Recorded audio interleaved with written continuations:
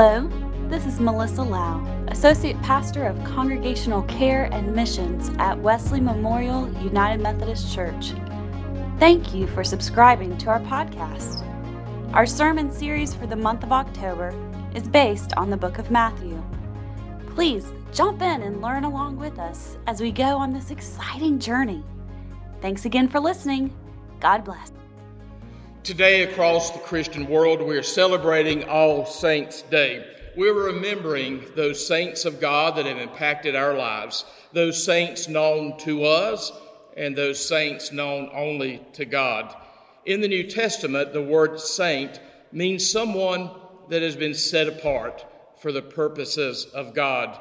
The word saint comes from the Latin word sanctus, which comes from the Greek agios, or holy. And that word agios, or holy, is used over 200 times in the New Testament. So a saint is someone that becomes a vessel or a channel of God's holiness into the world. Someone that does God's work in the world. Someone who has given themselves to the Spirit of God more than they have given themselves to the spirit of this age or the spirit of this world. The Beatitudes at the beginning of the Sermon on the Mount is a very traditional text for All Saints' Day, and it will be our text for this day. Matthew chapter 5, beginning at the first verse. When Jesus saw the crowds, he went up from the mountain, and after he sat down, his disciples came to him. Then Jesus began to speak. And he taught them, saying, "Blessed are the poor in spirit, for theirs is the kingdom of heaven. Blessed are those who mourn, for they will be comforted. Blessed are the meek, for they will inherit the earth. Blessed are those who hunger and thirst for righteousness, for they will be filled. Blessed are the merciful, for they will receive mercy. Blessed are the pure in heart, for they will see God. Blessed are the peacemakers, for they will be called children of God. Blessed are those who are persecuted for righteousness' sake, for theirs is the kingdom of heaven. Blessed are you when people revile you and persecute you and utter all kinds of evil against you falsely on my account. Rejoice and be glad, for your reward is great in heaven. For in the same way they persecuted the prophets who were before you."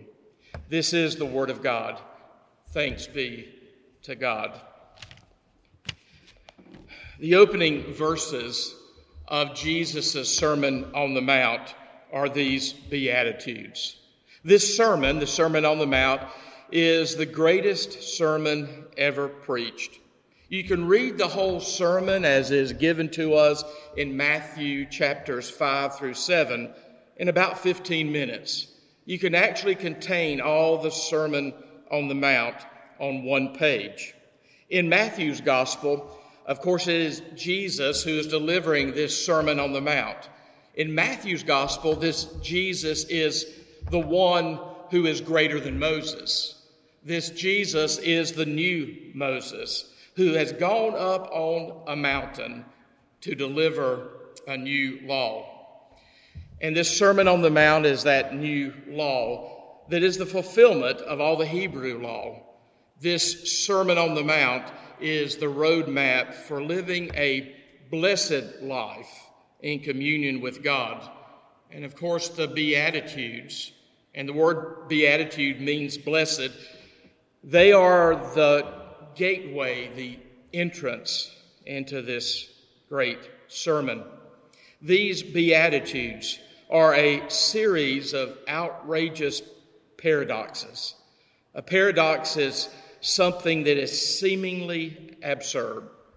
And we see that here in these Beatitudes. Here in these Beatitudes from Jesus, he is saying that those whom worldly wisdom regards as least blessed turns out really to be the most blessed.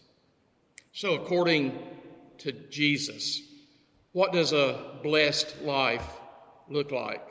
So according to Jesus, who are the most blessed? Sometimes in some translations, these Beatitudes, instead of beginning with the word blessed, they begin with the word, in an English translation, happy.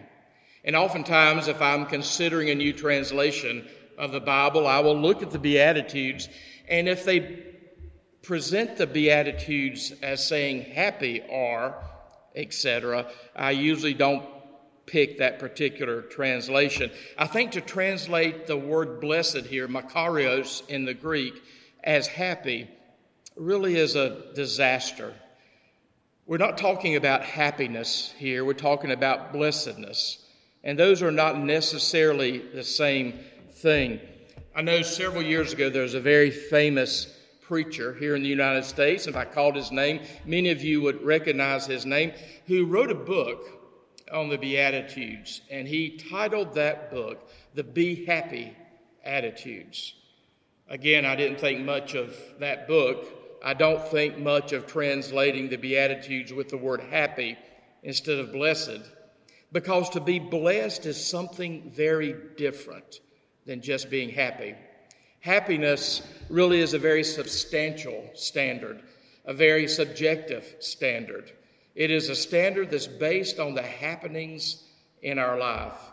And happiness comes and goes. It's fleeting. It's tied to our emotions in a lot of ways. But when the Bible talks about being blessed, that is something objective.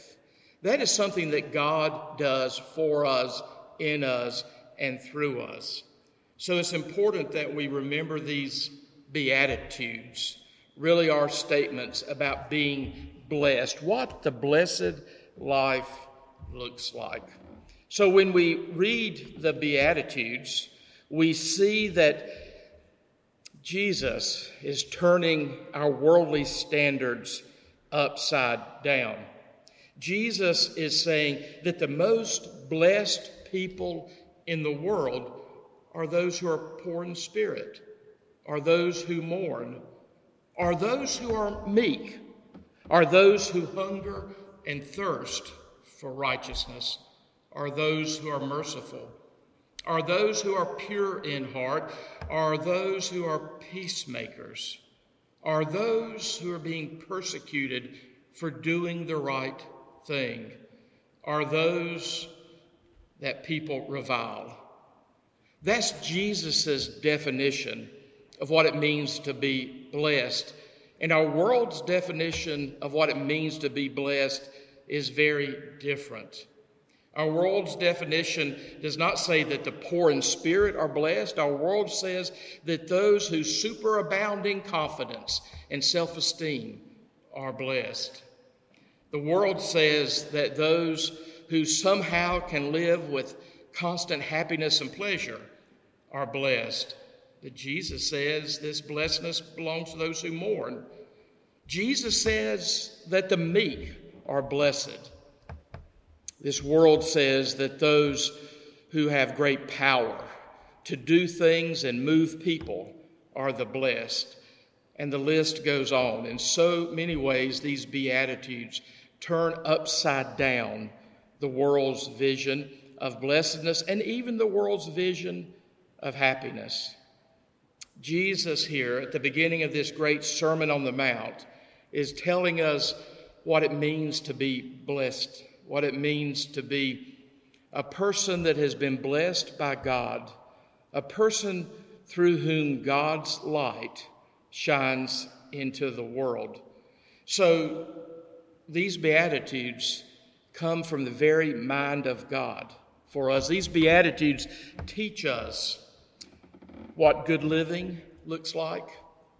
These Beatitudes teach us what virtuous living and even holy living looks like.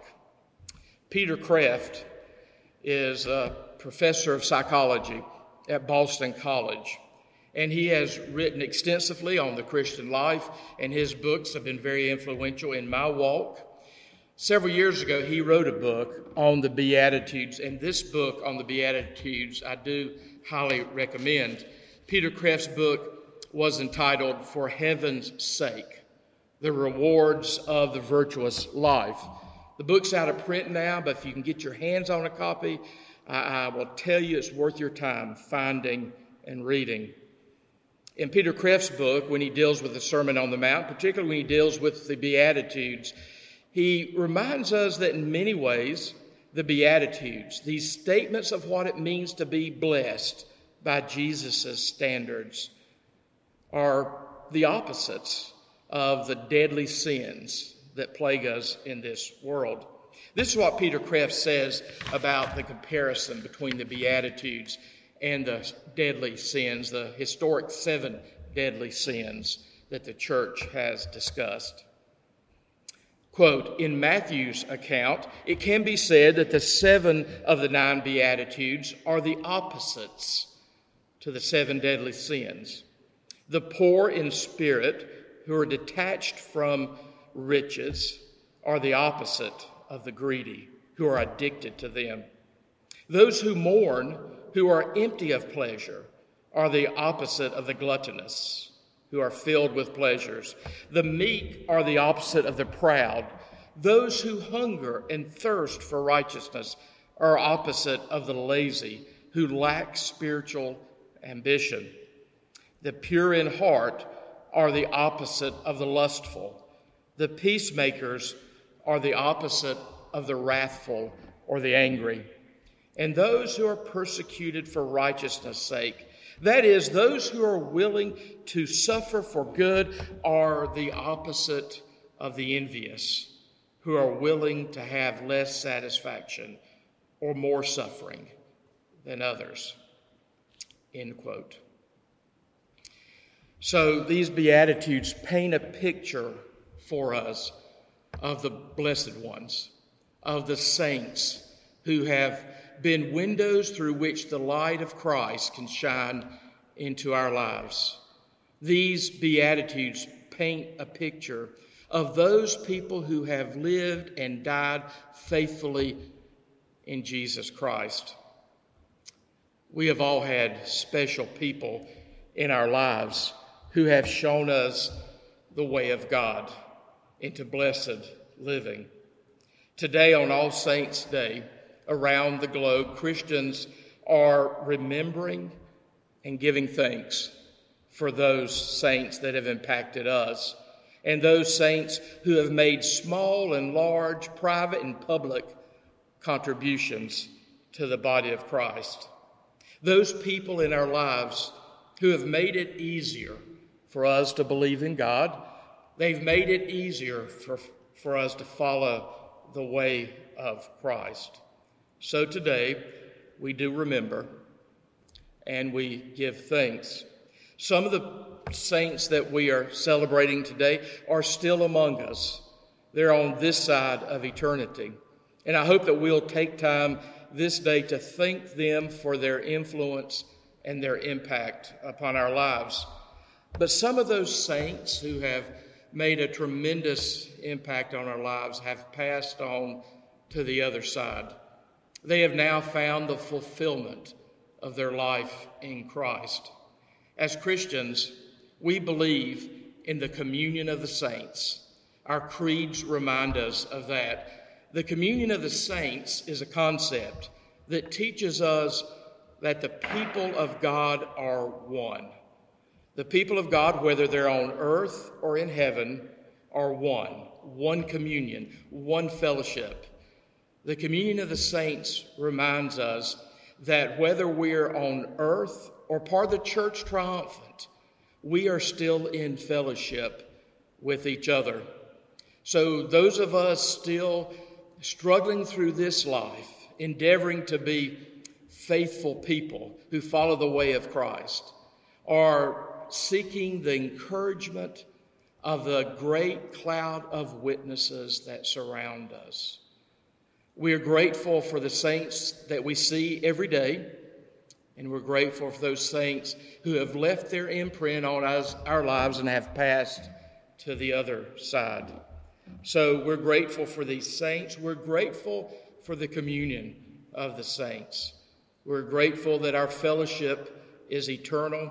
We're grateful that the impact they have made on our lives is one that is eternal.